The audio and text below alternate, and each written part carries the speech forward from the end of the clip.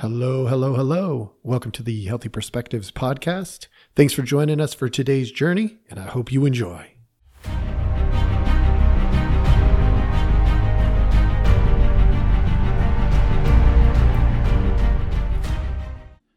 Hello, hello, hello. Thank you so much for giving us your time again.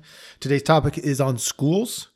This is a pretty common topic these days. I'm hearing it more and more, and I thought I would take a clinical look at schools. I definitely want to hit a few elements to this. One, I want to hit the homeschool, private school, public school conversation. Another is I want to hit what's going on in each of them that I am aware of that affects clinical work. For instance, SEL. So what's going on that affects the students, the families in their decision-making process. All right, so I'm going to go ahead and start with public schools. I was a public school kid, and I'm grateful for the education that I got. I came across some really incredible teachers along the way. I think it was a fantastic experience for me as a whole, and I know that now it's not the same as it was when I was a kid. I want to paint real quick what I see as happening in the public schools as of right now. Now, understand, this is a more narrow view. This is me seeing it through the clinical lens. So for those of you who aren't aware, that means that people have come and sat on my couch and they've talked to me about things that are going on in their school or things that their kids are facing. And that's the lens in which I'm getting some of my perspective. So it's by no means going to cover the entire gamut of options. So in the public schools, what I think is happening that impacts students and families the most is the idea of, so originally it was morals being taken out of the school, but now it's being sort of thrust into them. How we can't have our own opinion if it differs from the opinion of others.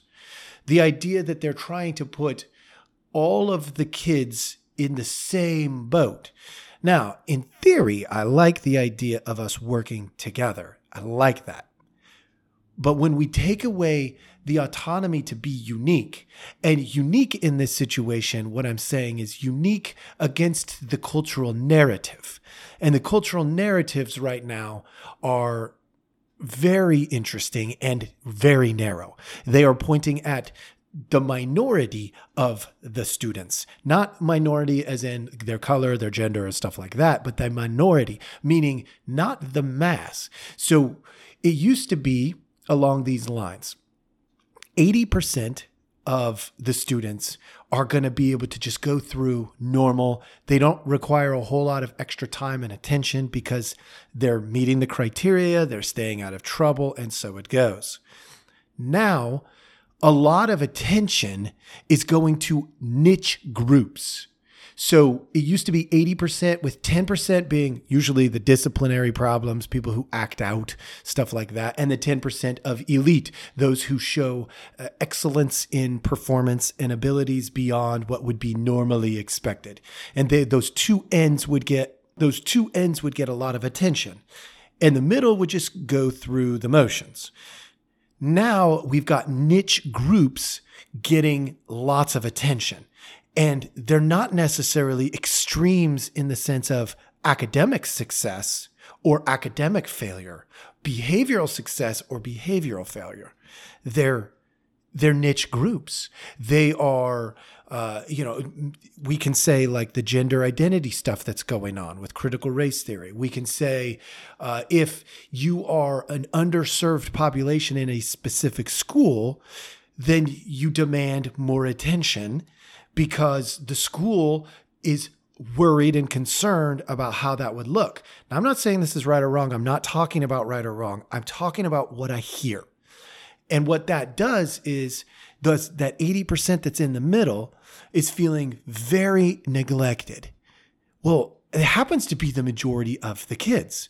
And I think what's happening possibly is that when you have such a massive amount being neglected, and being neglected, not because they're in the middle of the pack, but because there's so much time, energy, and resources going to a niche cause, a niche group. It's causing this family uproar of, well, hold on. So if my kid was in this other niche group, you're telling me they would get more attention. And the schools are like, no. Well, yes, actually, we are telling you that. And the problem there is parents don't want their child to be marginalized. Were they marginalized, 25 years ago when I was in school? Probably. I was probably one of the marginalized kids, to be honest. I didn't demand a lot of attention. I was a behavioral issue early on, but then I wasn't. I wasn't, an A-plus student because I never worked that hard until I got to college. Then I started working hard. It's just my maturity wasn't there. And so as a result, I was probably in that 80% in the middle, just going through the motions. And that worked fine for me. It wasn't really an issue. But for some people, it was. And we even saw it as I was growing up with alternative options becoming more common. Well, I think now we got to look at those alternative options, because if it's happening even more so today than it was 25 years ago, what are those alternative options? The alternative options are these: private schools or homeschools. There's a new category I just heard about called micro schools. It's where, and I'm giving you a layman's term because I honestly don't know a ton about it. I'm just starting to hear about it. But it's where a group of families, maybe 40 or 50 families in a community, have decided that public school isn't for them. They want a private school. There's teachers that don't want the limitations of the public school or working for a private school. And so they sort of become independent of schools, but they're accredited teachers. So they have the skills to teach the basic curriculum, and maybe they're allowed a little more creativity in these micro schools. They can do maybe more field trips or something like that. So it looks a little more like homeschooling, but it's with potentially even certified teachers. Now, I don't know a ton about the micro school thing, but that's the gist of what I'm picking up. However, private schools, they've been around for 100 years or more. Like we've just had them for a long time. And those private schools are going to be schools that have some sort of core belief system. Not all of them are going to be religious. I should also caveat, there is another option. There's these alternative schools. What are they called? Charter schools. Charter schools, they function a lot like private schools. They have a core belief system that maybe differs slightly from the public schools in their community, and they're able to get funding. However, they run more like the public school system because for the most part, and this isn't true to all of them, but for the most part, anybody that takes government assistance, in other words, money from the government to function their agency, their program, their school, are going to have to subscribe to some of the ideologies that the government establishes.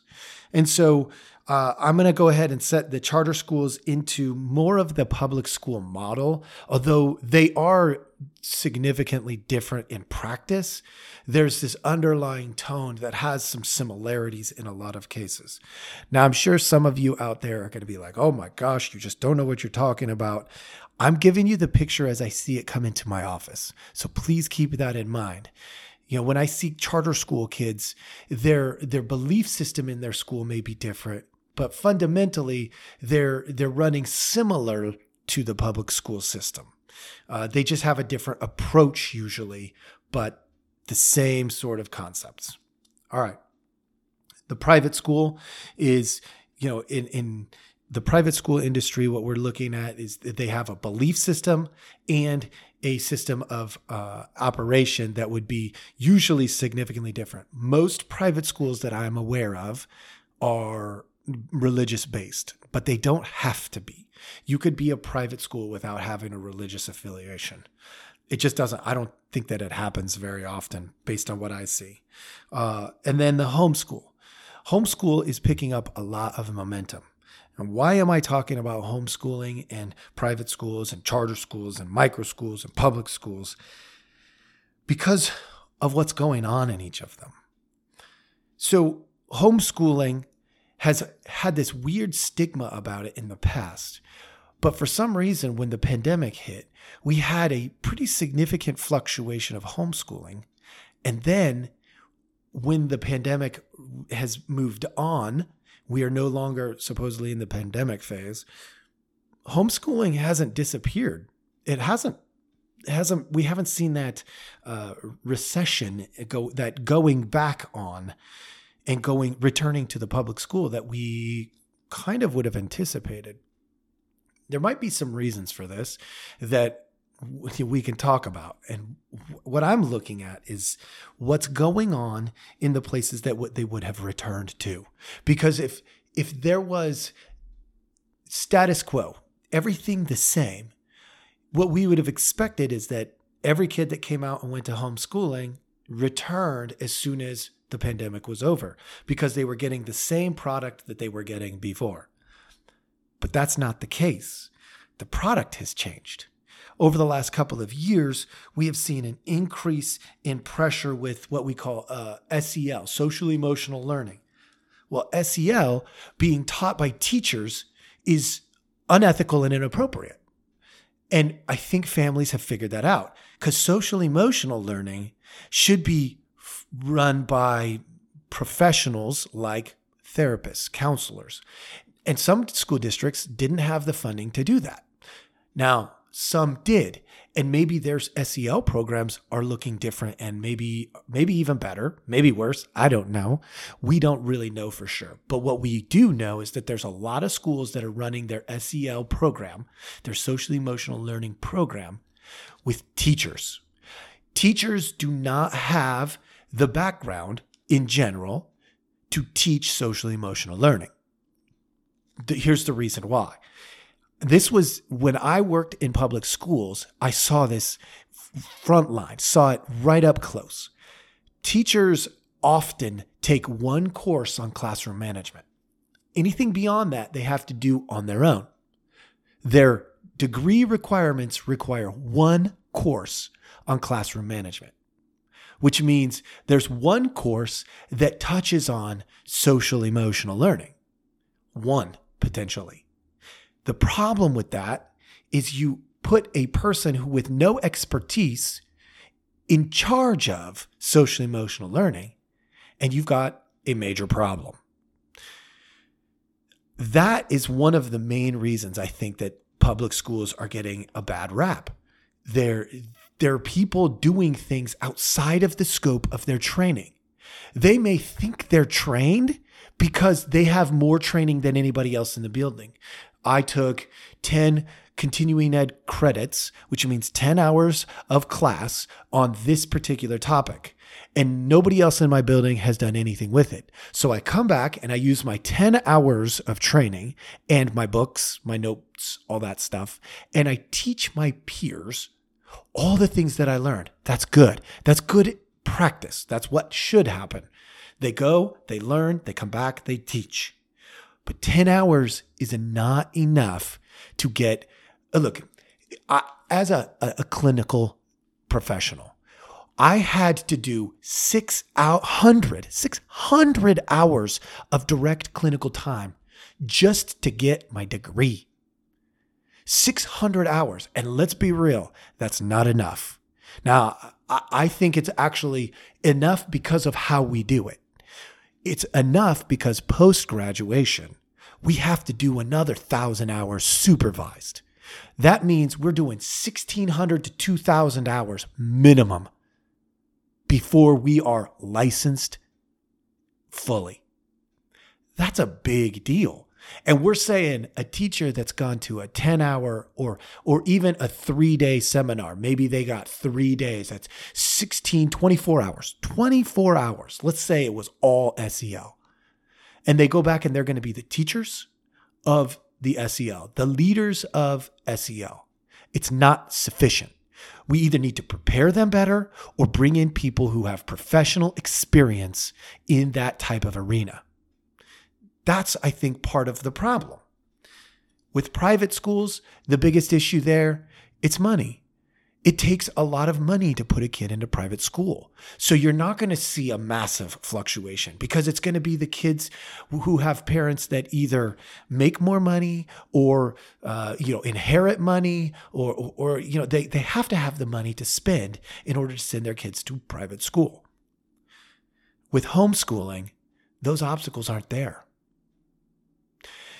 I've heard the argument about homeschooling is, these antisocial or how are your kids going to socialize if you homeschool them, right? When that conversation comes up, my first question becomes, well, what are your kids doing? Well, my kids go to school. What else do your kids do? Well, my kids, they play soccer, they play baseball, softball, they play basketball. What do my kids do? If I'm homeschooling, I can still have them play those sports. Matter of fact, we have the legal right to have those kids, the same kids that are homeschooled, participate in all of those other social activities through the school at no cost. We don't have to pay any more than anybody else for that right.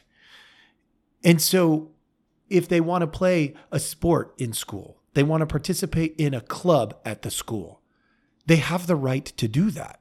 And I don't know if this is right, but I think it's possible. More families have figured out that they can homeschool and still take advantage of those socializing and those athletic opportunities while still giving their kid the chance to do school in a way that's unique for them and allows them the opportunity to excel. I'm going to go a little bit personal on this one. And I want to explain, I have a couple of children. I have one we had to hide the newspaper from when she was, she must have been less than 4, like 3 or 4. It was ridiculous. She was reading like chapter books. I have another at home that didn't even want to read until she was, maybe 7, 8-ish. Both are incredibly intelligent. Both read far beyond the school suggestions.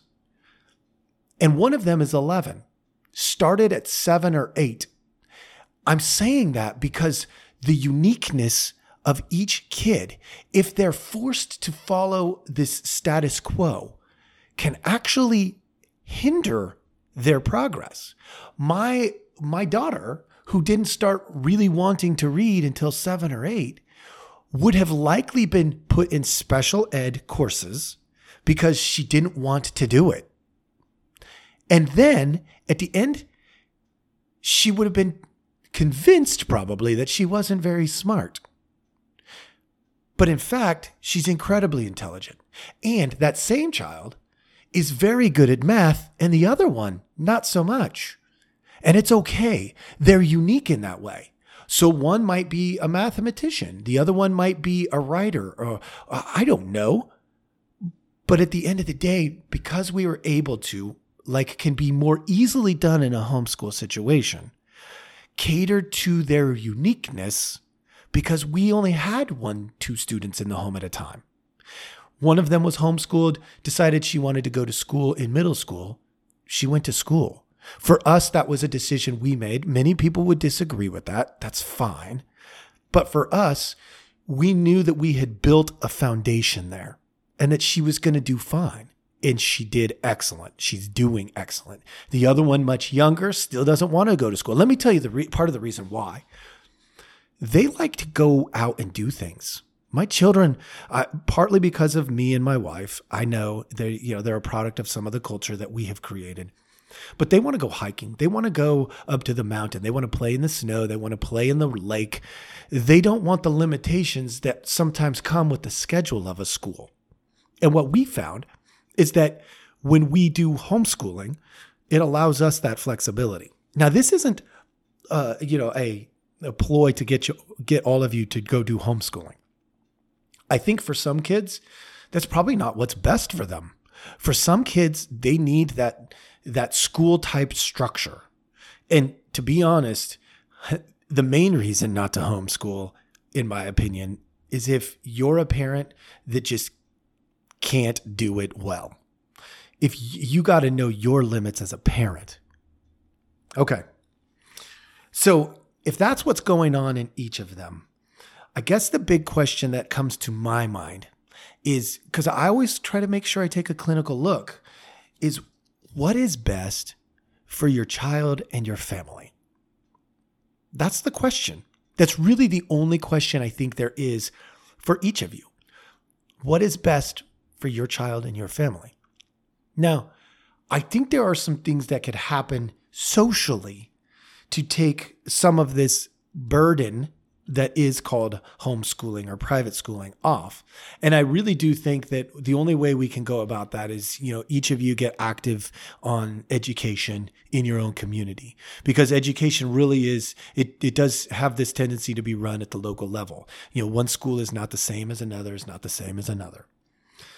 But if we could treat your family as unique and educate them to their potential, I think what we would end up with is really amazing artists, really amazing musicians, really amazing teachers, mathematicians, business folks. I think what we would end up with is maybe a little bit of a better product in the end. And product not being that your kids are a product, but what we do creates a cultural product of sorts. And I think we can make it better if each family and each kid were treated as unique. And that can be done in a public school. I have seen it. Is it hard? Sure. Are there teachers willing to? Absolutely. Are there teachers who won't? Absolutely. And that's what you have to weigh. So you really got to look at your own situation. And with that, I'm going to go ahead and leave you. Again, this is one of those topics, more questions than answers, but my hope is you're asking the questions. Thank you for joining us and have a great day.